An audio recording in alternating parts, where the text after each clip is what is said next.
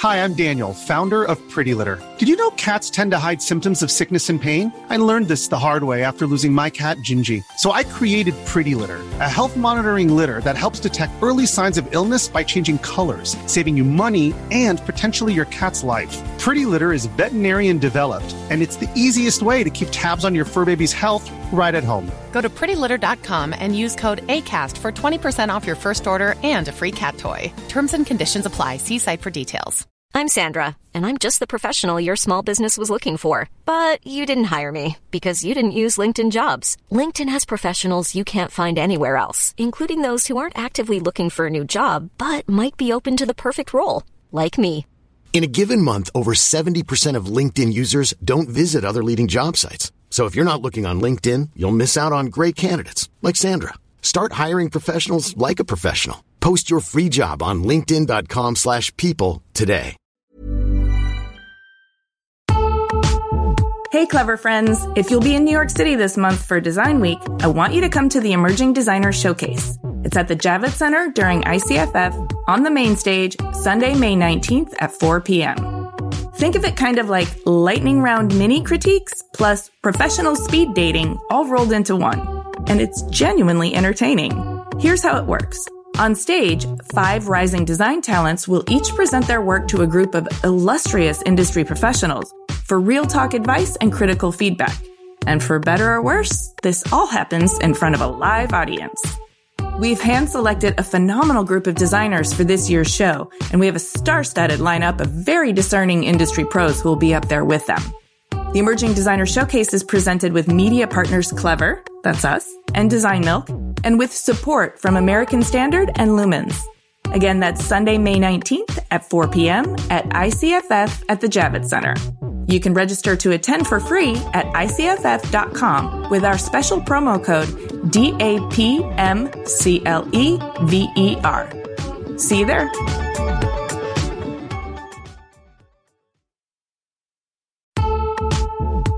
This episode of Clever is supported by Exhibit. If you have more artwork and photos than wall space, or little time to swap them out for a fresh look, then you need Exhibit. Exhibit is a quick and easy solution for turning a flat-looking display into floating art that takes your gallery wall to the next level. With Exhibit, you can simply lift up the creation and swap it out for another without removing any hardware off the wall. It's that easy to change the whole look of your room, anytime you want. Learn more at myexhibit.com. That's myxibit.com.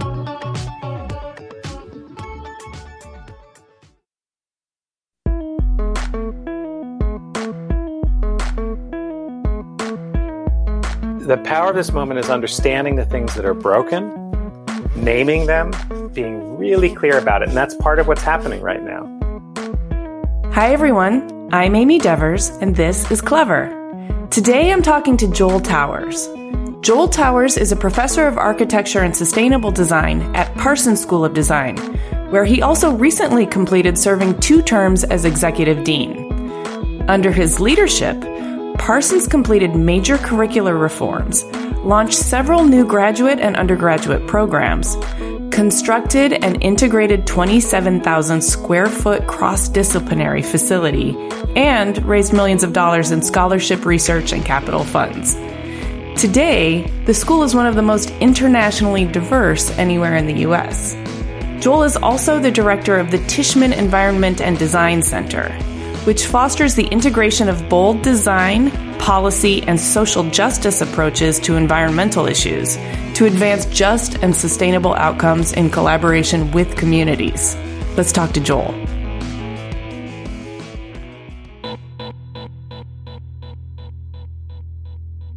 My name is Joel Towers. I live in New York City, and I'm an architect and an educator. I'm a professor of architecture and sustainable design at Parsons School of Design at the New School. And I teach, I research on climate change. Occasionally, I practice architecture, though less these days. And I do what I do in large part because I think we live in one of the most extraordinary moments in history of tremendous opportunity and tremendous change. And largely that has to do with climate, which we're going to talk about today. Ooh, that was a beautiful setup. And now I'm so excited to get into it. But I do always like to get a sense of the person I'm talking to and how you got to be you. So I like to go back to the beginning. Will you tell me about where you grew up, what your childhood was like, your family, and how you got interested in architecture? I grew up just north of New York City. My parents were from Brooklyn. They're first generation, born in the U.S., and they made the big move out of the city up to first New Haven and then to Westchester, about a half hour north of the city, which is where I was born. And so I lived in the suburbs of New York. And so my experience was one of kind of combination of the sort of privilege that is the suburbs and a connection to the city. I was born in 1965, so New York City in the early 70s was a place of, let's say, some questionable repute. It was a challenging time, but my father worked in the city and my parents were very committed to it. And so we grew up neighboring it and engaging with it. And it was always a place of great draw for me. But, suburban life is also a kind of protection and distance from that. And so I sort of grew up in between these two worlds. But my father who was in marketing and communications, said to me once, if he could have done it over again, he would have been an architect. He was a very big influence on me. He died as a relatively young man at 56 years old. But he had a very big influence on the way I viewed the world and how I sort of was or am in it. Mm-hmm. And a big piece of that had to do with teaching me to work with my hands, to be a builder. I mean, I would go on to apprentice as a carpenter before I studied architecture and kind of take it to another level. But he was my first teacher in building and really connecting to materials and making and a belief that you could essentially repair anything. He didn't buy a lot of new stuff, but he did believe you could fix anything, and he taught me to do that. It's really always, I think, influenced how I look at problem solving. That's how I've come to understand it. Yeah, this is amazing. Do you think in part, I'm imagining that you had space to do this in the suburbs. So in some way, the suburban life sort of afforded that kind of material exploration in your youth. It wasn't a big shop. My dad was not like he didn't have one of those sort of home shops with all the big standing equipment and that kind of stuff. There were some neighbors who did. I learned to turn wood on a lathe in one of our neighbors' houses. He was more hand tools, very kind of low tech. And I used to mess with his tools. I used to take his wood chisels out in the back and start, chiseling away on stone. Man, that was no. I learned the hard way on those. So I learned a respect for materials and tools in particular by pissing my father off to no end. So it wasn't quite the kind of Leave It to Beaver home. It was definitely not that. It was, a sort of Brooklyn kid in the suburbs, but really interesting. It was a kind of hybrid. But yes, the suburbs have a kind of space, a sort of lack of constraint that is connected to them in a certain way. I think there are all sorts of constraints in the suburbs. My parents were born in the early 30s.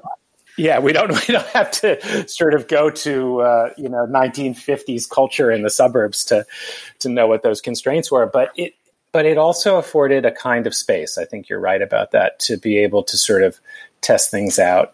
It would really inform my commitment to urbanism and the city ultimately.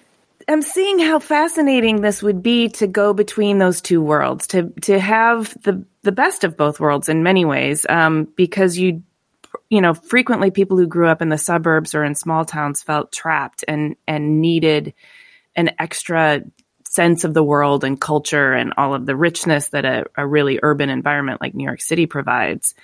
But you had that at your disposal. You were close to it. And then you also could maybe enjoy some of the space that the suburbs provided in terms of your material exploration and being able to just have a backyard and wood chisels, a garage maybe, and neighbors with a shop, without feeling trapped. I can see how those would really inform you. And there's something really beautiful about learning to think with your hands while your brain is still developing. You said it became the mechanism for which you thought about solving problems. Yeah, it's funny. When people ask, what do you do? Or I think of myself as a builder. I think of that more, and in lots of ways, literally, physically making things, but also sort of building, nurturing, growing in that sense as well. So it definitely is core to who I am. And just to go back to the point about the sort of best of both worlds, in the particular moment we're in right now, amidst the sort of rising chorus of calls for justice and dismantling of systems of structural racism, the incredible privilege that best of both worlds represents is not lost on me. There's a way in which coming from that kind of opportunity sets one up for success, which is deeply structural. It hasn't, I hope, ever been lost on me, but to come to realize it, and particularly to see it through the moment that we're living in, through the kind of teaching and work I've tried to do, it's very real that we live in a country with many, many different kinds of privilege and opportunity that are afforded to some and not to others. I agree with that. And I think it's healthy that we recognize it, talk about it, and engage in conversations about how to wield it in meaningful and artful ways towards more justice. Yes. Thank you. You said that better than I did. So having this sort of foundation of building and your father's leanings towards building and architecture, did that continue into your adolescence? How did your curiosity and your creativity start to manifest in adolescence? It was definitely a part of it, but I said my parents were from Brooklyn, and my dad in particular was not somebody who was a big lover of nature. Like, there were no plants in the house. Plants belonged outside, that kind of thing. Mm-hmm. And yet I somehow, and I don't know again whether that's the conditions of my growing up, but I had, and really equally strong in me, is a kind of deep and abiding connection to the natural world, to the world beyond humans.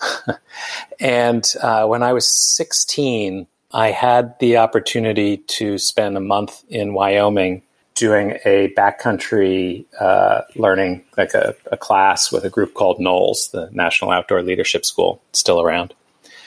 And we were in Wyoming for a month. It was a friend of mine who went along also for that trip. And it was the kind of experience that changes your life, in my opinion, because this very sort of protected, cultivated view of nature that you get when you live in the suburbs is very different when you're in the Wind River mountain range in Wyoming.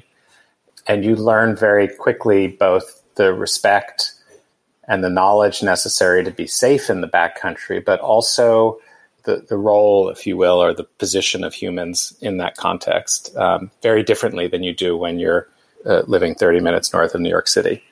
And so that NOLS course really opened my eyes to how incredible it felt, and how fragile it felt, and also how motivating it was to be a part of a larger, what I would say today, a part of a larger system. I don't think I thought of it that way when I was 16, but I certainly some sense that there is way more than just the small world around me.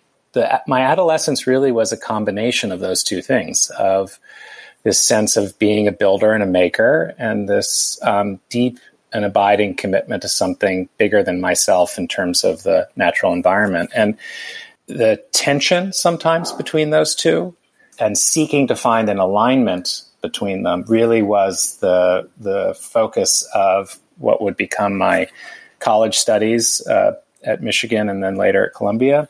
but also really the foundation of my professional career.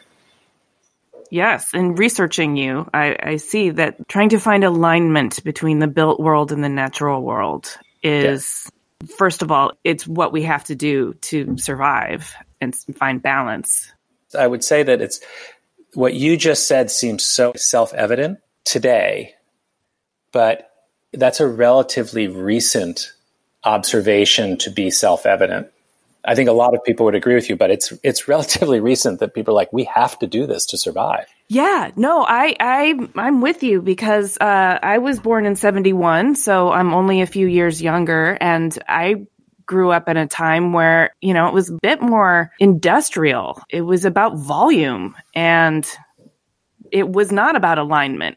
It's only in my adult life that I've been able to understand the tension between the two and feel really uncomfortable about that tension and also try to seek alignment. And it is new, but the fact that you were studying this back in, what are we saying, late 80s at U of M? Yeah, I was 83. I started at University of Michigan. You would have been ahead of the curve and probably finding a lot more resistance in the regular mainstream society, right? You know, one of my architecture professors from Michigan, Ian Tabner was his name, and he said to me, he was from Canada. He said, but there was this expression he used to use. He'd say, you know, in America, if brute force engineering isn't working, you're not using enough. And that really was the ethos of it, is that through design, through architecture, through engineering, through industrial society, you could control anything. And that there would be, you know, better living through chemistry, right? The idea was that the systems were knowable and controllable in a way that I think what we've realized is that there's a tremendous amount of knowledge necessary, certainly to engage in the complexity that is the environment and climate in which we live. But there also is a kind of humility and respect that is essential, and that resources aren't limitless. And figuring out how to live a really, really good life with that kind of tension. You know, Ezio Manzini, the designer and thinker from Italy, his definition of sustainability is learning to live better with less. He combines the two. Right? Mm-hmm. That it's not about an impoverished life, but it is about understanding how to live better within the constraints and the balance that we seek between the natural world and humans who are a part of that world. I like how you paint this because it helps me understand. It used to be really about trying to dominate and control nature so that we could control for uncertainty and maximize, profits and systems in that way. And I really think that the idea of humility and synergy and harmony are more useful in terms of the natural world, which will always be able to dominate humans. That shift in thinking really comes from the emergence of a feminist critique of environmental thinking. So there's a long tradition of that work that really emerges in alignment with larger feminist critiques of power structures and systems and so forth. You studied architecture at U of M and Columbia, as you said, and that was the focus of your collegiate career, was aligning the built world and the natural world. Is there anything else that you should tell us about your college years? I mean, what about you personally? Did you find a kind of agency or a rebellion or anything that sort of informed your adult ways?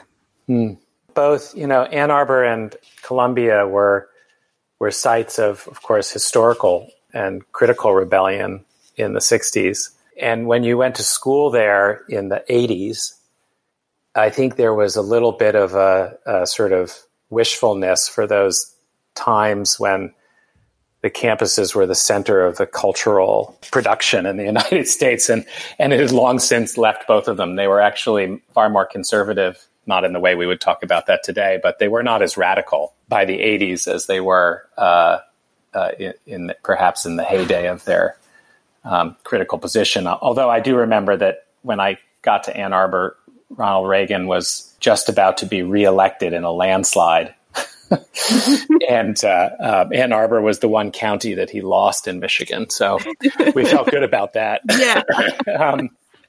I wouldn't call it a kind of radical exposure, although at Columbia, it was a very, very interesting time in the sense that architecture, the end of the 80s, there was a kind of mini recession by today's standards.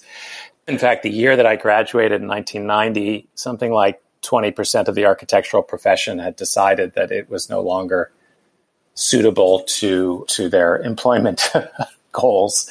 And there was a mass exodus from architecture. It was the early days of what got called paper architecture. Bernard Tschumi, Hani Rashid, Daniel Libeskind, Zaha Hadid, before she was actually building things. Mm-hmm. And a lot of that work was out of necessity because nothing was being built at that time. And so there was already a sense that the field was in something of a crisis. It was very early days in the computer and particularly computer-aided design revolution.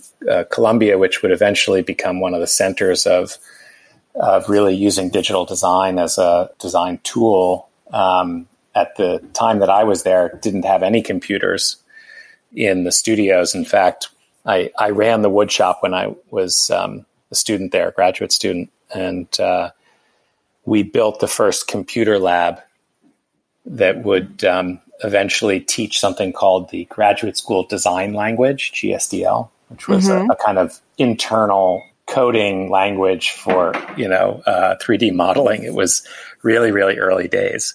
And so I would say people were starting to wake up to the idea that you could enter the field of architecture as a way of organizing knowledge and building in ways that were not limited to physical structures. And Bernard had a lot to do with introducing that kind of criticality to the work. And he was a pretty transformative dean at the school. And so I was definitely exposed to all of that, but I was, the kid with a long hair and ponytail and who was a tree hugger back then. In fact, when I graduated from Columbia, I went on my second Knowles trip. I went to Alaska, really needed to kind of decompress and thought very seriously about staying in Alaska and teaching with the school there, doing the instructor's course and staying on and teaching, which they asked me to do. It was a really critical moment in decision-making in my life. Do I leave the city? Do I kind of reject all of this moment of crisis in the field and kind of retreat to this incredible wilderness? I mean, Denali National Park is where a lot of their courses are and where we were climbing. It's just one of the most beautiful places on earth. And I could have stayed there and taught young people to understand how to respect nature and figure out how to be safe and enjoy backcountry and all of those things. And my father had just passed away that year. So it was also very kind of like, what am I looking for now? And that was really when I decided to commit to finding that alignment. That it was a very conscious decision on my part that I would return to New York and I would seek to bring these two strains of thought together.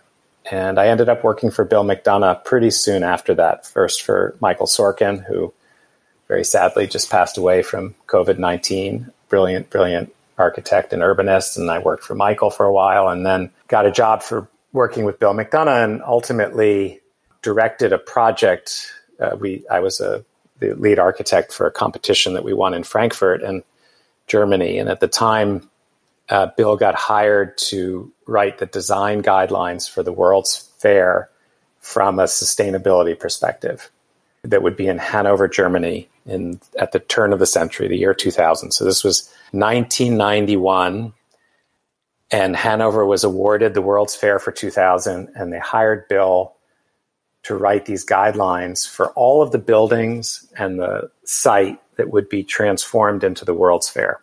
And to do so with a sustainability overlay, which was a totally new concept, right? It's literally 4 years after the Brundtland Commission report comes out from the UN that first establishes sustainable development as a term.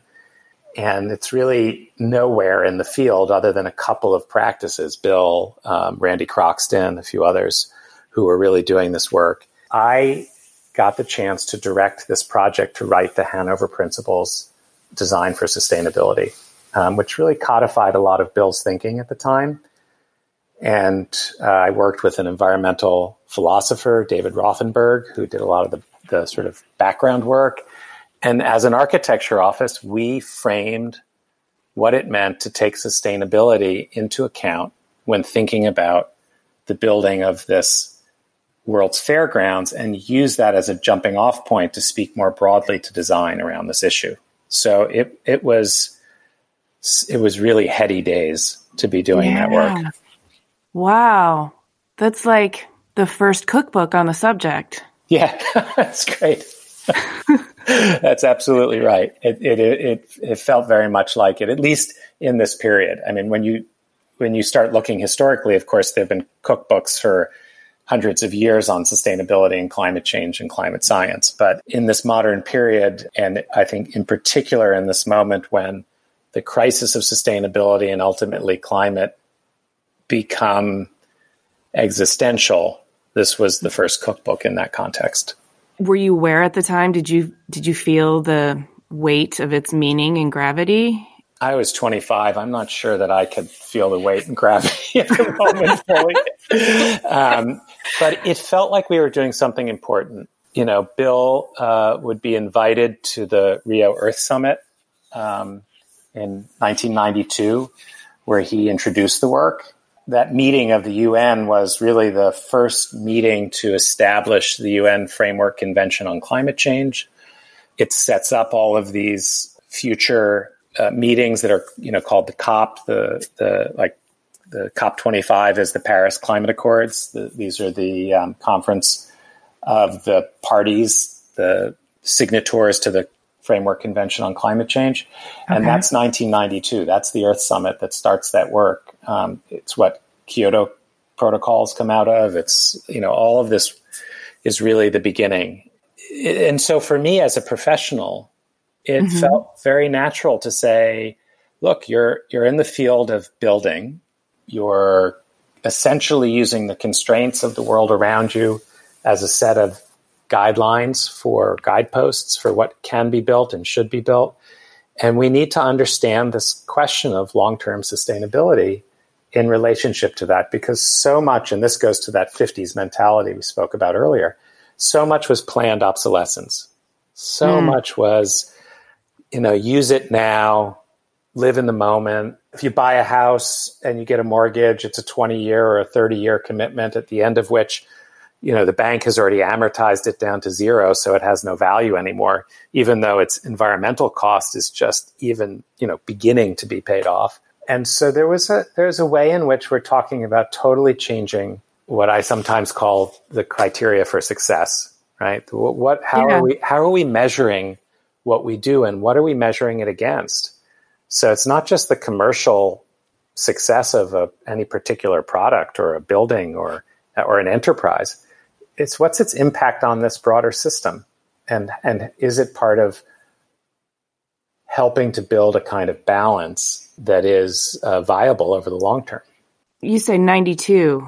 How much has changed? I mean, that's a big question, but I mean, in terms of the codifying this kind of thinking, is it still relatively aligned? Well, first of all, I think so much has changed. The reality is that this is sometimes frustrating work. Mm-hmm. It's like you see the house is on fire. Like, think of any speech that Greta Thunberg has given, right? Where she's like, our house is on fire, right? And she is giving voice to a level of frustration that her generation feels deeply, because if we've known the house is on fire and we're just sitting around twiddling our thumbs while Rome burns, the question is, what the hell are we doing? Right. And so this work can be frustrating, and it can be, when politicians lie or they intentionally distort the science or create their own false science or false controversies or false equivalencies. This stuff can be super frustrating. Oh, that would drive me. I mean, it does. It drives me crazy. Well, crazy, and also our lives depend on this. Right. So not only are you, for whatever reasons, are you preserving your power or trying to win in whatever short-term win that means, but you're screwing around with our lives. And so the work can be very frustrating.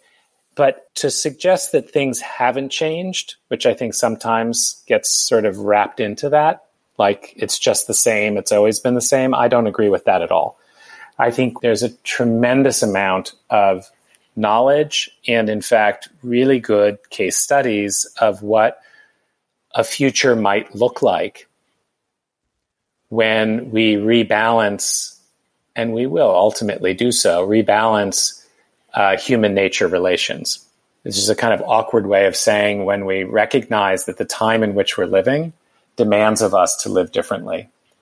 And the us in that sentence could be, the 7+ billion people who live on the planet, or it could be a lot less of us if we really don't take heed. James Lovelock was once asked what he thought the global population would be in 2100, I think. And he said very dryly, well, about 1 billion people.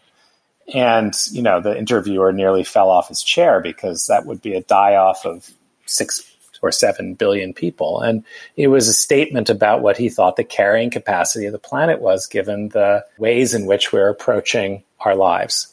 And I don't see it that way. I think we're smarter than that. I think we live in a moment in which a lot of the sort of pushback and the stuff that makes me so pissed off and frustrated is actually a kind of harbinger of the change. We're in the sort of death throes of a old system that no longer works, and it's trying to maintain its relevance while a new system emerges.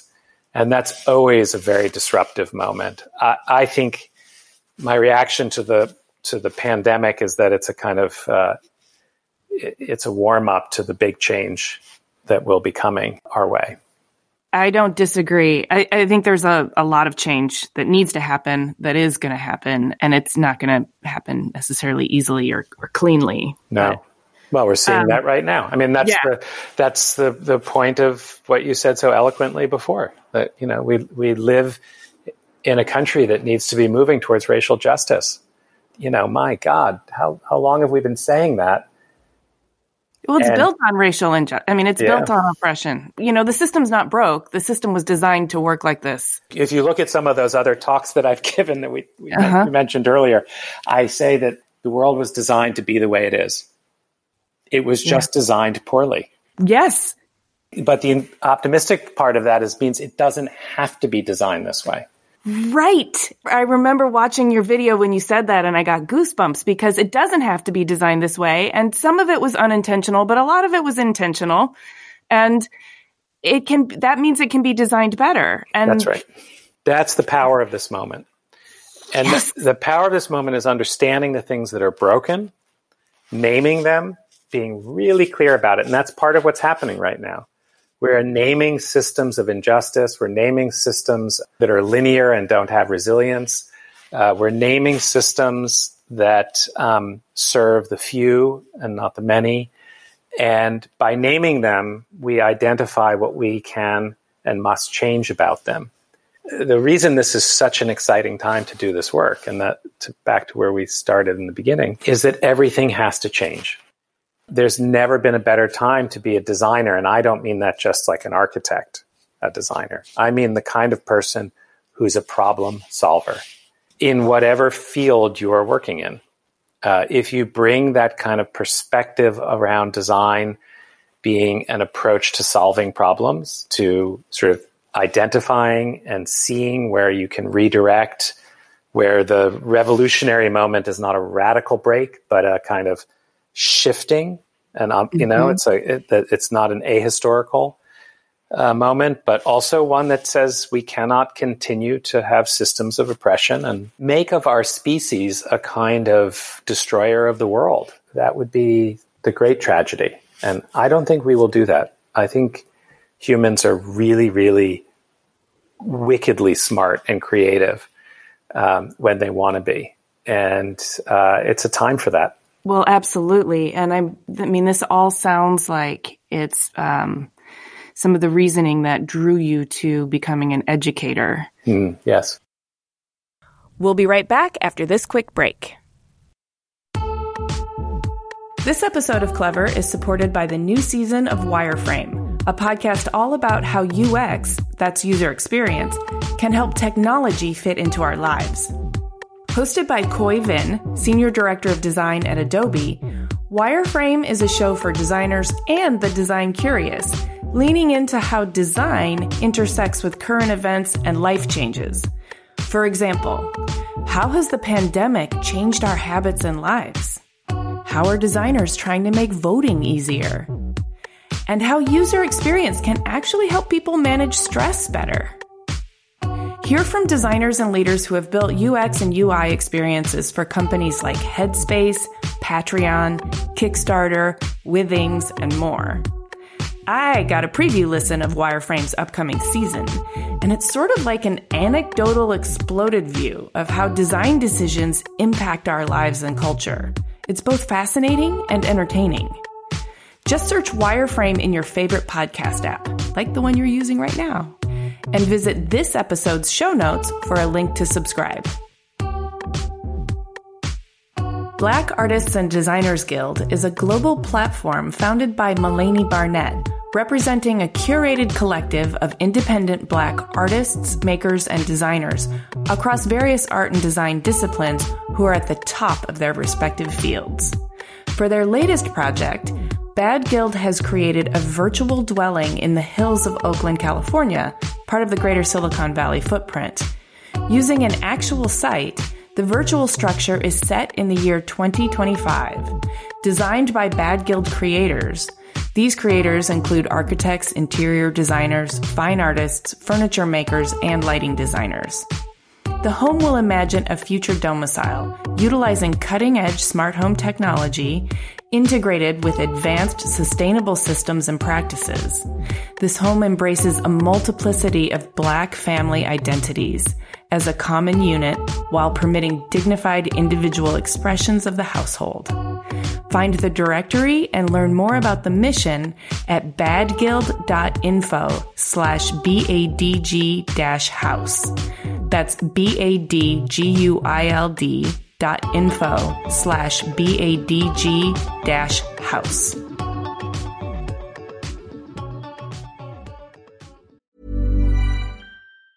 Ryan Reynolds here from Mint Mobile. With the price of just about everything going up during inflation, we thought we'd bring our prices down. So to help us, we brought in a reverse auctioneer, which is apparently a thing. Mint Mobile Unlimited Premium Wireless. How to get 30, 30, bit to get 30, bit to get 20, 20, 20, bit to get 20, 20, bit to get 15, 15, 15, 15, just $15 a month? Sold! Give it a try at mintmobile.com/switch. $45 up front for 3 months plus taxes and fees. Promo rate for new customers for limited time. Unlimited more than 40 gigabytes per month. Slows full terms at mintmobile.com. I'm Sandra, and I'm just the professional your small business was looking for. But you didn't hire me because you didn't use LinkedIn Jobs. LinkedIn has professionals you can't find anywhere else, including those who aren't actively looking for a new job, but might be open to the perfect role, like me. In a given month, over 70% of LinkedIn users don't visit other leading job sites. So if you're not looking on LinkedIn, you'll miss out on great candidates like Sandra. Start hiring professionals like a professional. Post your free job on linkedin.com/people today. Clever is supported by Tools and Weapons, the podcast hosted by Microsoft Vice Chair and President Brad Smith. A recent episode took Brad to Venice, where he connected with Yves Ubelman, a partner whose company, Econem, has developed a game-changing technique for creating digital architectural models so comprehensive they've been dubbed twins. During the relative quiet of the pandemic, Yves and his team used drone-captured photography and powerful AI to create a full-scale digital twin of Venice, a city threatened by climate change and over-tourism. On Tools and Weapons, Yves tells Brad how he's using this incredible technology to help preserve some of the world's most endangered cultural heritage sites in pristine detail so they can be studied and appreciated for generations to come. To stay current on some of the most innovative people working with AI today, follow or subscribe to Tools and Weapons with Brad Smith, wherever you get your podcasts. Hey, clever listeners, we're getting excited for New York Design Week in May. This year will be better than ever. ICFF, North America's leading platform for contemporary design, will take place from May 19th to the 21st at the Javits Center in New York City. I'll be there, and I'm excited to let you know how Clever is collaborating with ICFF for Launchpad at Wanted, formerly known as Wanted Design Manhattan, and the Emerging Designers Showcase. Launchpad is an international platform for emerging designers that introduces new concepts and showcases prototypes of furniture, home accessories, and lighting. It is the best place for manufacturers to meet new designers, discover fresh ideas, and potential products to develop. The best of Launchpad winners will be selected by a jury of renowned industry professionals, led by yours truly. And they will go on to be featured in another edition of the popular Emerging Designers Showcase. I'll be leading the Emerging Designers Showcase live on the Talks main stage, where the 5 Launchpad finalists will have a chance to present their projects to our esteemed panel of professionals. It's always a really good time. So mark your calendars for Sunday, May 19th at 4 p.m. Both Launchpad and the Emerging Designer Showcase are presented with media partners Clever, that's us, and Design Milk, and with support from American Standard and Lumens. Visit icff.com to learn more and register to attend. Those are the letters icff.com. Come by and say hi. I would love to see you there. Support for Clever comes from Wix Studio. Instead of reading you another, let's be honest, boring ad script, Wix Studio just sent me this wild-looking Alice in Wonderland-themed website to scroll through and tell you about. So, whoa. This is not the web I'm used to. There's something called mouse parallax, which makes it feel like you can go deeper into the screen. And as I scroll down, it's like I'm falling down the rabbit hole. And things are moving in depth and perspective. Even my cursor has morphed into a glowing little orb. There are all these no-code animations that make this place feel organic and alive. And Alice is wearing some pretty cool shoes, by the way. Okay, I know I'm mixing up my narratives now, but we are definitely not in Kansas anymore. Your turn to go down the rabbit hole. Build your next web project on Wix Studio, the platform for agencies and enterprises. I can see how your impact would be able to be multiplied over all the students and everyone in the academic community that you come into contact with. So, as well as feeling this incredible sense of alliance with the next generation who's going to be solving these problems and wanting to work alongside them. You know, I'm such a big believer in the next generation, but I also want to speak for the 55-year-olds among us, 50-year-olds among us, because we cannot shift this responsibility to the younger generations. We have our own responsibilities to continue to put our shoulder to the wheel as well. And so the difference is that the generation that is now in their 20s, roughly, is the last generation. The change has to occur now. Mm-hmm. And so they are a big, big part of the change. They know that. I think they get frustrated with the older generation's inaction or ineptitude or unwillingness to really challenge the power structures that need to be challenged in order to make change. So I do think there's a kind of generational clash built into that. But education, your sense of why the alignment and the appeal of education to me personally was such a draw, it really was about scale. At a certain point, the architectural work that I was doing was only able to have so much influence and impact. And I loved that work. I still love that work, but I wanted to scale that impact up. I felt that the best use of my skills and my energy was to sort of broaden the number of people who were thinking about creative solutions to this problem from a range of different disciplines. And so this last decade and a half has really been incredibly rewarding in that regard. I'm with you, and I share your desire to scale, but I also share your feeling of responsibility. But I don't want to make it sound like I was insinuating that you were handing off the responsibility to the next generation. But I do think there is power in numbers. And as a 55-year-old going up against the status quo, if you also have the power of energetic 20-year-olds along with you, you kind of have a little bit more more wind, more force to become the battering ram, don't you think? I do. And I guess my friendly amendment to that picture is that in many cases, we'll be following them. What I would say there is I want to lend my energy, put my shoulder to the wheel. I mean, a lot of the Green New Deal emerges from people a lot younger than I am, although, Senator Markey is there as well. So it's not just AOC. There's a multi-generational effort there. She tends to be the face of it, but there's a lot of people who are engaged. But my point is only that it's not about who's leading and who's following, but that we are all engaged in a paradigm change. And there will be moments where different people need to lead and different groups need to follow. I don't think we're in a kind of classically modernist, hierarchical, great man of history moment. I think that's gotten us precisely into the shithole that we're in. Yeah.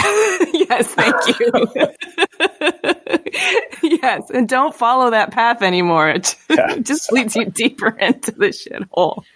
So, I mean, where are you now in terms of your career? You spent a decade as the executive dean of Parsons. I know you're still a university professor and you're still really active on this front. What does your career and your research look like, and how are you angling it? Like, towards what? Being a builder, I've realized I think in projects, and only in retrospect can I sort of look back on the period of time that I, for example, co-founded an architecture office with a good friend of mine, Carla Rothstein, who's still, she and her husband continued to practice in that. My wife is also an architect, and we continued. In fact, the four of us collaborated on some projects over the years, but there was a period of time where I was an architect, period. It wasn't the project of a particular house or office project or whatever that I was defining that by, but the project of being an architect. And it occupied a good 15, 18 years. It overlapped a little bit with my time more actively joining Parsons. I was teaching at Columbia and City College before that, but when I joined Parsons, I entered into a kind of academic project, if you will. And when I think about this last decade, that project has really been the reshaping of design education. Parsons, I think, now sounding terribly immodest, has taken the lead in doing a lot of that work, and has really formulated a set of curricula that incorporate a lot of what we are talking about here, and a kind of hybridization or transdisciplinarity about design that I feel is really part of the future and puts design as a knowledge set on the table or at the table in decision making as a critical component. That project, I think, is well underway. And so I'm now thinking about what is the next project. I'm not sure that I can define that entirely yet. Some of this will emerge through the work, but it is clearly about the scaling up of what sometimes gets called a just transition. The scaling up of the work to see societies around the world move fully into a period of time which often gets referred to as the Anthropocene, in which the human species comes to fully accept and reconcile the fact that we are the dominant force changing the planet, that we've created a new geological age, as a result of our actions. And that either is a kind of end of times statement or the beginning of a pretty radical shift in human-nature relations. And so being the optimist, I choose the latter. And it requires of us almost a kind of the construction of philosophies of the Anthropocene, to know how to live in this time, to know how to take what we were talking about before, the feminist critique of so much, and turn this into a period that is really about a mutuality of knowing, a caring culture, a kind of deconstruction of traditional hierarchical systems of power. The Anthropocene is female. It sure as hell better be, because if it's not, we're really screwed. And so what does that look like? How does that not become something that people are terrified of, but rather something that people see as the opportunity of this moment? You know, Marx, to sort of paraphrase Karl Marx, says something like, nobody gets to choose the time in which they live, only how you react to it. You know, we were all born into the Anthropocene. So here is where I would say, you know, can you break that concept down for us a bit so we make sure we're understanding you? And you know, my version of it, right? Because there are scientists who spend their entire career kind of trying to define this stuff. But in general, the planet that we live on, that we call home, has gone through many geological ages. The one that most people are familiar with would be the Jurassic, because they remember Jurassic Park, you know, the age of the dinosaurs. All of these different geological time frames, and something happens, and a new geological time frame begins. And it could be the disruptions from the meteor impact that ends the age of the dinosaurs, for example. Humans, and mostly human civilization, so not humans as a species, but human civilization as we know it, the last, say, 12,000 years of culture and civilization that have really defined the rise of agriculture, ultimately the great leap forward of knowledge and industrial production. All of that happens in around a 12,000-year period that coincides with a very stable geological epoch called the Holocene. The last ice age is over.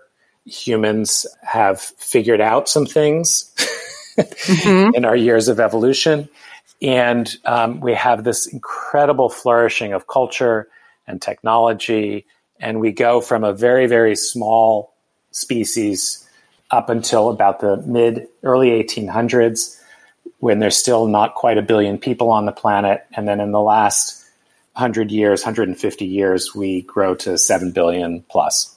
All of that happens during this stable geological period. So if you think about it, the Holocene in my language is the background, meaning it was so stable and so predictable that you could count on the seasons, you could get to sort of understand the rhythms of nature. A lot of that was frightening to people. Nature was fear-inducing and brutal. But over time, we came to understand it as something that had occasional episodic convulsions.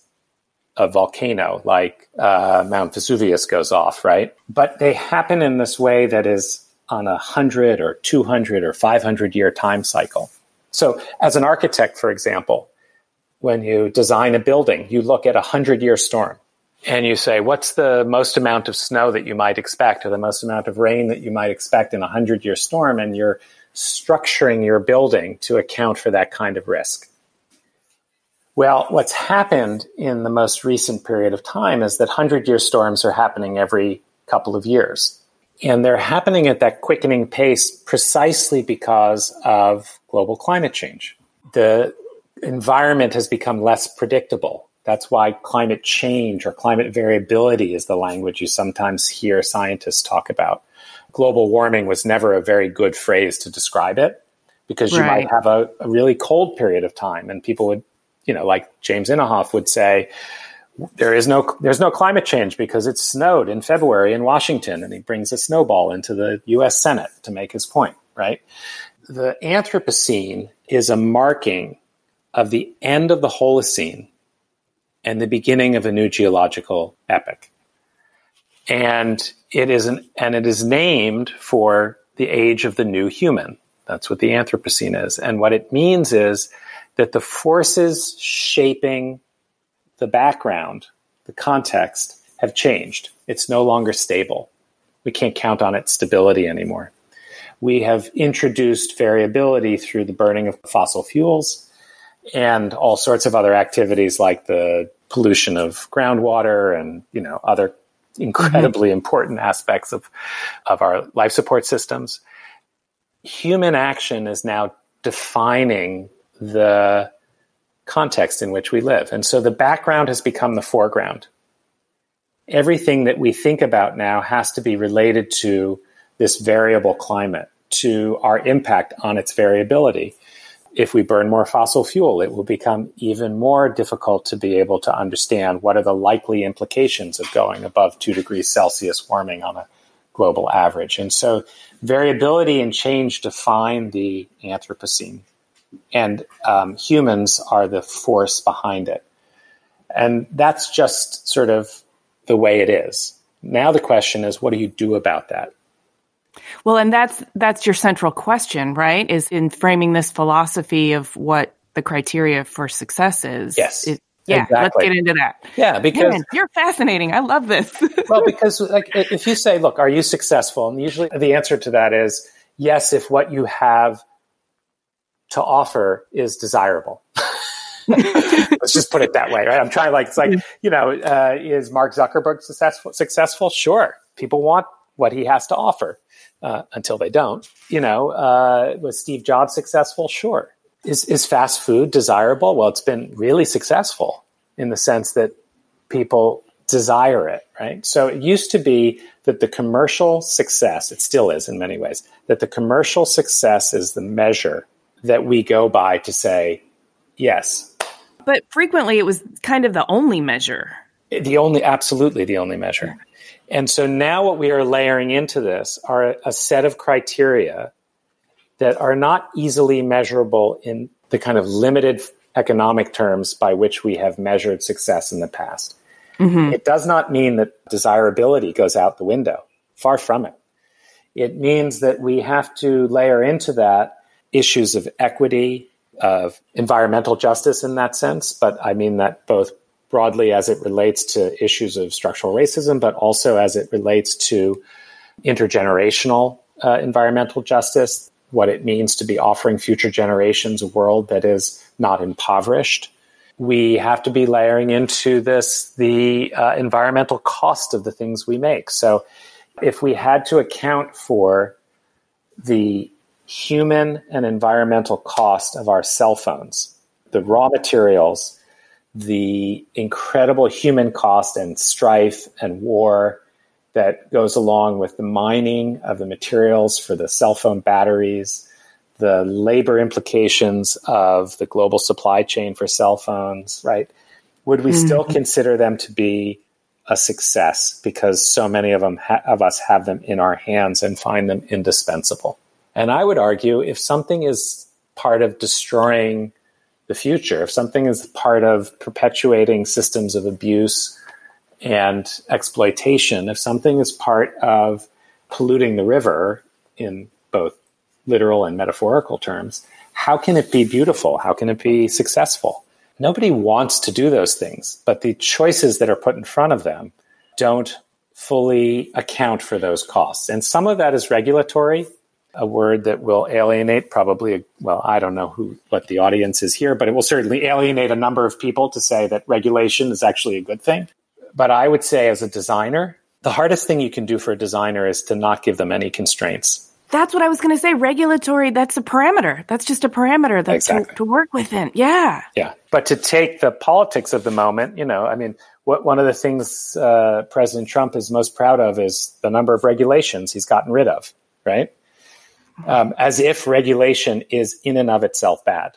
Part of this is going to have to require a level of willingness to put certain constraints in the regulatory environment. And places that have done that, where you see higher regulatory constraint, have often found solutions that are far more equitable and environmentally resilient and sustainable. They tend to be societies that share wealth more evenly. They tend to rate very high on the happiness meter. Oh, tell me where this is. I'm moving. Much of Scandinavia would fall into that category. There's a lot of places that have figured out how to begin to take the steps towards real justice, and I mean that for people and for the planet.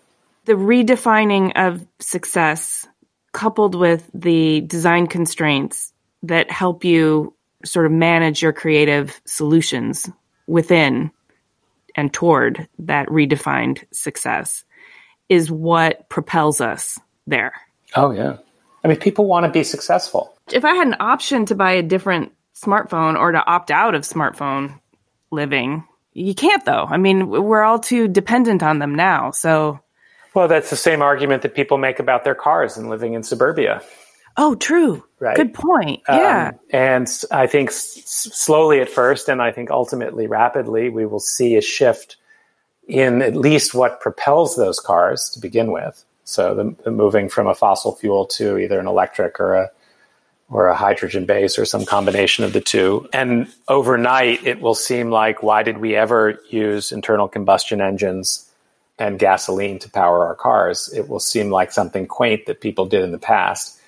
Yeah, like using leeches to heal people. Exactly. And so I do think that there are these sea change moments, and I think we are very connected, not to our cell phones, but we are connected to the service that they provide us. As other technologies emerge that liberate us from the literal object, as my former boss, Bill McDonough, used to like to describe this in relationship to washing machines. He'd say, nobody really wants to own a washing machine. They want their clothes clean. You don't want that sort of big hunking machine in your basement.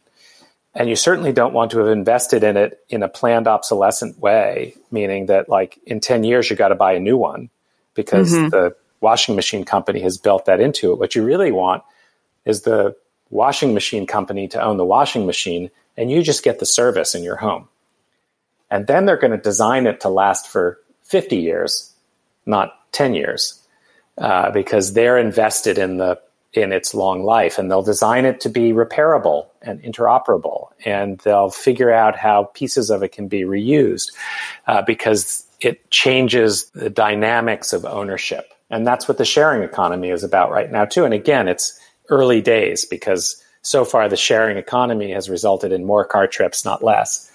But ultimately, ownership versus service is a critical distinction in moving past the kind of planned obsolescence. And that's one of those big shifts, I think, that we're going to see coming. Fascinating. Can you elaborate a little bit more on the social justice relationship to climate change? I think, like everybody, we find ourselves in endless text chats these days because we're all socially distanced. I've got these long threads of conversations with people. And, I'm in Brooklyn, so, sort of one of the epicenters of the national movement at this point. But Brooklyn has certainly played a role in a lot of protest marches of late. And I don't know, I was saying to somebody recently where, I was getting on my soapbox about change and some of that soapbox that you've seen me standing on today. And I was saying, look, this is just the beginning. What you're seeing when you see the challenges ahead of us for a transition in relationship to climate change, my great fear is that the resistance to change that manifests itself in the disproportionate use of force, in this case by police, will be only what we're seeing today will just scratch the surface of the kind of resistance to change when you're talking about decarbonizing the economy. So that was the conversation, and the question came back to me, basically what you just asked. Well, how is this about what's the link between the protests in the streets today and climate change? And they're inexorably linked. First of all, there's a tremendous imbalance in terms of who pays the price for the profligate lifestyle that produces climate change. So it's typically people who have less mobility, less access to the production of wealth, are living in often communities of color, in many cases are living in countries that have had very limited economic development, and they're suffering the biggest consequences of climate change. And so whether it's through drought, through increased heat and morbidity as a result of increased temperatures, whether it's as a result of the sort of collapsing of water and freshwater resources, all of these things, the disproportionate impact on people of color in frontline communities, on labor is extreme. And so the two are inexorably linked in terms of who's being impacted. But I think even more so, if you think about these power imbalances that we were talking about earlier, and a kind of the Anthropocene as feminist, is that the very same way that critique reveals how systemically connected systems of oppression are to their representation in power and economic and political control. Climate change is the result of that. It doesn't come from nowhere, as we said. It was designed to be this way, and it was designed to provide privilege to the few at the cost of the many. And one of the really most beautiful, I think, thoughts about what the future can look like is if you reverse that around, if you turn that upside down, so that what we're thinking about is the benefit of the many, and designing systems of sharing and resource protection and caring. And the term resource is even problematic in that regard, but that the communities of nature and humanity are seen as resilient and mutually reinforcing. First of all, it's a jobs program. Yes. I mean, like, it's about the distribution of the kinds of well-being that can come from not hoarding and having, hyper inequality. And it doesn't have to come at the sort of political cost of democracy. It actually comes with a level of the growth and maturity of a democracy. So I think these things are all very connected, and the climate is really, it's, as I said, it's the background becoming foreground, but therefore it's the screen against which we are projecting precisely the life that we have designed. And therefore, when we look at that, we think, oh, we have to design that differently. One image that keeps replaying in my head, it's sort of a metaphor for everything that's going on right now, is a few years ago, there was a viral video about Yellowstone National Park and how the park, its geographic topography was changed over time by the reintroduction of wolves. Do you know the video I'm talking about? Yep. Yeah. So it starts off, it's sort of barren. There are too many deer sort of dominating things. It's out of balance. Yep. And the reintroduction of wolves beats back the deer population, but all this other amazing stuff starts happening. The birds come back, the beavers start building dams, the riverbanks are reinforced, and the whole landscape just blooms back into life in vivid, flourishing, beautiful detail. That's kind of how I look at our world right now. Like, it's just out of balance and it's not working. And when we get it back into balance, it's going to flourish and it's going to be great for everyone. It's not like the deer are suffering in this new model. Everything works better for everyone. And there are roles to play. I mean, insects, beavers, birds. It's not just wolves and deer. It's not two camps. Yeah. Yes, and what I would say, because I think the future is not a kind of, in my opinion at least, is not a return to a pre-industrial natural landscape, because I think one of the things about the Anthropocene is humanity really owning the responsibility for our technological capacity. Yes. So I guess why I'm thinking of that as a metaphor is I'm seeing humans in all these different roles. Like there are some humans with wolf energy. Those are the ones that are the agitators, the activists, the ones who really run towards change and make it happen. There are the birds who sort of form these flocks and are able to reinforce change in that way. I feel like I'm kind of a beaver. Like I'm over here building something that's going to reinforce a healthy structure. And when I look at it like that, and I see the role that everyone has to play in the Anthropocene, I also am connected back to what you said in the beginning, is that there's an investment you feel when you're a maker, when you're a builder, when you are given the opportunity to build something of meaning and you're invested in it and you feel the pride of ownership and the pride of your workmanship. It means a lot more. No, look, I agree with you fully, and I'm not naive about it. I think things could go wildly wrong. Many of them will.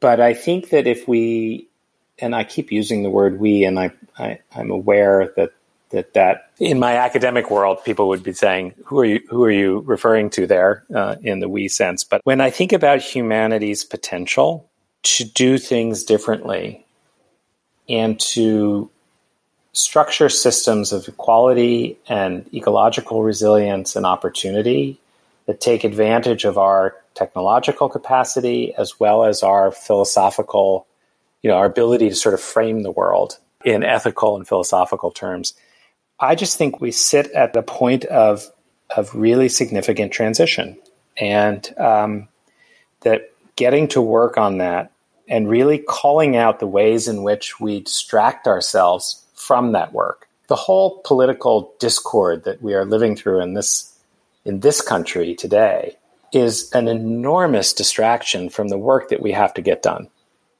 Hear, hear. And sometimes, maybe often, certain politicians use that distraction to advance other objectives and keep people busy following their short messages on a particular social media platform while other activities are going on. I mean, we cannot allow ourselves to be distracted by the stupidity and the pettiness that goes on in what falls for national politics right now. We must find ways of bringing people together to actually make positive change. The voices of reason for that have been so few and far between, and a willingness to kind of engage in tearing things down. I mean, the Trump administration has undone more environmental policy in the last 3 years than has been written in the last 30. And it is just outrageously irresponsible that it isn't every night on the news the impact of what is going on, because everybody is going to get fucked by that. It doesn't matter what political party you're from. Yeah. And so I find that we are getting caught up in these ideological battles and not focusing on the systemic change that is what our time is about. All of this could see tremendous greasing of skids with new administration.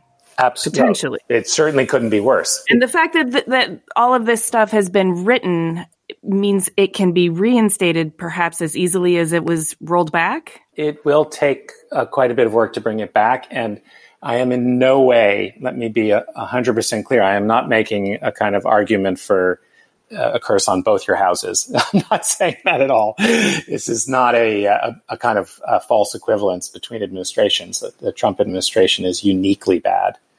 Right. But yes, things can be put back. We will, for example, rejoin the Paris Accords. I feel confident of that. We will do a lot of the things that have been undone, have delayed us for 4 years from doing work that needs to occur. But there is real lasting damage as well in just the lack of continuity. We could have been making progress this whole time. Yes. And we cannot afford to continue to be distracted from making progress. You can't have, when Jimmy Carter was president, the U.S. was one of the leading countries in solar energy research and technology. He had solar panels installed on the White House. One of the things that Ronald Reagan did when he won election in 1980 was to have those solar panels removed because he felt it was sending a signal to the oil industry that things were back to normal. So we've been playing these kinds of games for a very long time. And of course, we no longer lead the world in solar energy technology. And so we've lost out in all sorts of markets as a result. So we've got work to do, and we've got work to do across different political administrations. We must have continuity, at least of objective, even if they're going to be the twists and turns of the reality of different political leadership. So, I mean, we don't have political leadership like right now. Let's just be honest about it. Well, I hear you. It's right now is a crazy time, but no matter who's in office in the coming years, continuity is key. I wonder if I'm really struck by something you said before about not reverting to a pre-industrialized version of the planet. But I think a lot of us have trouble imagining what the Anthropocene could look like in full technological industrial harmony, in that rebalancing of man and nature. Can you just put some like concrete graphic details to that, paint a picture of what you imagine that could look like, so we can kind of wrap our hopes and dreams into it? I think you're hitting on a really important role for design, which is what sometimes gets called the cultural imaginary. You know, that we have the ability to, as designers, to paint a picture of something that is not yet but could be, and that therefore moving towards that vision, even if it's not realized in the sort of static, pure form of a master plan, you know, is a very important part of what design is about. And so what to me that looks like is, you know, the term resilience gets used quite frequently now. I would say it's about 15 years now that resilience has really been the language of what used to be called sustainability. And what's meant by resilience is the capacity for systems to absorb change without suffering a system collapse. So there are always changes that are going to occur. There are always events that will disrupt and disturb a system that is functioning. And resilience is about the capacity to absorb that change without the system collapsing. So the first thing that the future looks like is circular and not linear. And I don't mean that in design terms. I mean that in system terms. So if we create very brittle linear systems, whether those are supply chains or those are the planting of monocultures in agriculture, you know, so only planting one species or cutting down diverse mature forests and planting just one tree for harvesting. These kinds of linear systems are susceptible to system disruption and collapse. So you get, all of a sudden, you get some invasive beetle or something that wipes out the entire forest. Or you have a supply chain that is so brittle that because all of the parts for some component of the product or system are coming from one location, and then an event occurs in that location and the supply chain is broken. And so the future, I think, looks a lot more like hybrids, redundancies, localized production, shorter supply chains, you know, interoperability. It does not mean that we are less global. In fact, I think we're more global. So one of the kind of ironies of this moment is that the sort of anti-globalization movements, which come from the political left and the political right, are actually creating, I think, a less resilient landscape because the climate doesn't care where the national border is. In any case, I think the future looks more circular in that sense. So circular economies, localized supply chains, you could find yourself really seeing local production, local food production. So that's part of what makes the future, which is really pretty exciting, I think. Yeah, I'm here with you. I'm feeling it.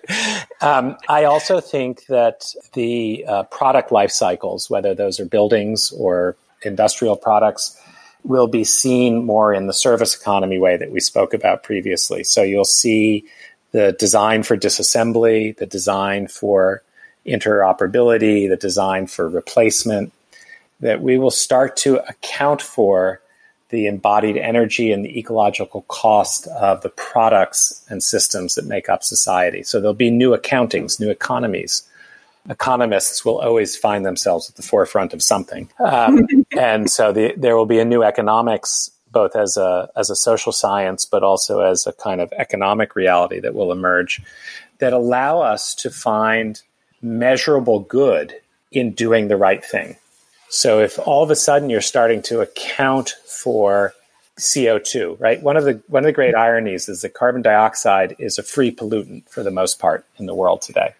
There are these attempts to create markets and, cap and trade systems and so forth. But for the most part, we don't account for the waste that we produce. It is dumped into the commons. It's, in economics terms, it's externalized.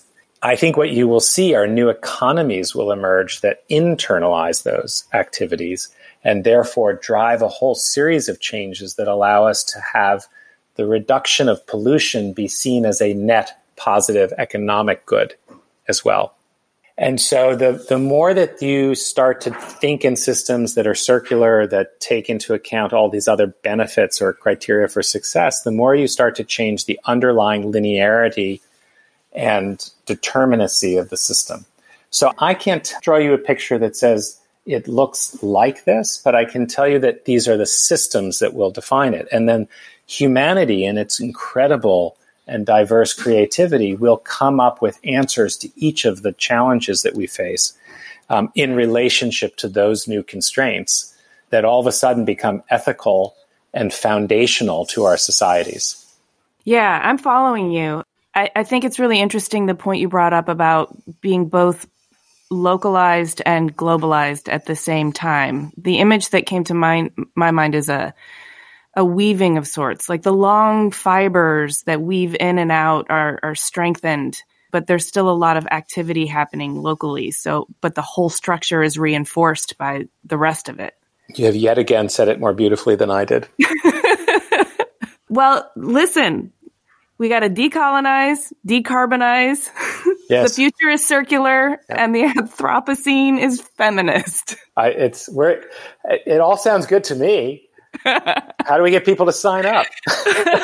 We're trying, man. I think these conversations help, or at least I have to believe that. Yeah. No, look, communication is at the very core of this. Well, I feel so enlightened by this conversation. I've learned so much, and I was a little worried that I would just feel the weight of the years of frustration and the impending doom. But you've really infected me with your optimism, and I appreciate that so much. And part of that, I think, is because now I can see the way forward, and I can see all the work that's been happening. I can also see all the work that still needs to be done, but I can see the tools, and I can take those tools into my own hands and make something with them. Beautiful. Well, I'm with you. Well, yay. Thank you so much. This has been really amazing. Is there anything we didn't talk about that you would like to add before we wrap it up? We just need more justice. I don't have the words to express the urgency of this moment and the urgency of the moments that are going to be coming. And we need a kind of commitment to our fellow humanity, an understanding and an empathy that is just lacking so much in public discourse. I'm incredibly inspired by the people that are out on the streets raising their voices, and I'm hopeful about this change, but I think we're also in for some real challenges, and that may just be the way it has to be, but I would really hope that in the process we find our humanity, our shared humanity, because it is what really differentiates us as a species, and that's where my optimism comes from. Well, that was beautiful. I wish for the same thing. Thank you so much. Thank you, Amy. It's great to talk to you. Thanks for listening. To see images of Joel's work and read the show notes, click the link in the details of this episode on your podcast app, or go to cleverpodcast.com, where you can also sign up for our newsletter. Subscribe to Clever on Apple Podcasts, Spotify, or wherever you get your podcasts. And if you would, please do us a favor and rate and review. It really does help us a lot. We also love when you reach out to us on Twitter, Instagram, and Facebook. You can find us at Clever Podcast, and you can find me at Amy Devers. Clever is produced by 2VDE Media, with editing by Rich Straffolino and music by L1011. Our distribution partner is Design Milk.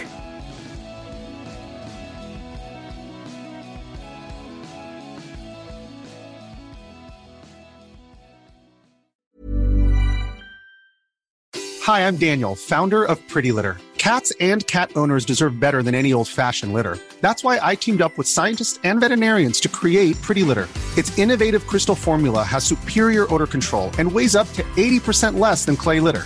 Pretty Litter even monitors health by changing colors to help detect early signs of potential illness. It's the world's smartest kitty litter. Go to prettylitter.com and use code ACAST for 20% off your first order and a free cat toy. Terms and conditions apply. See site for details.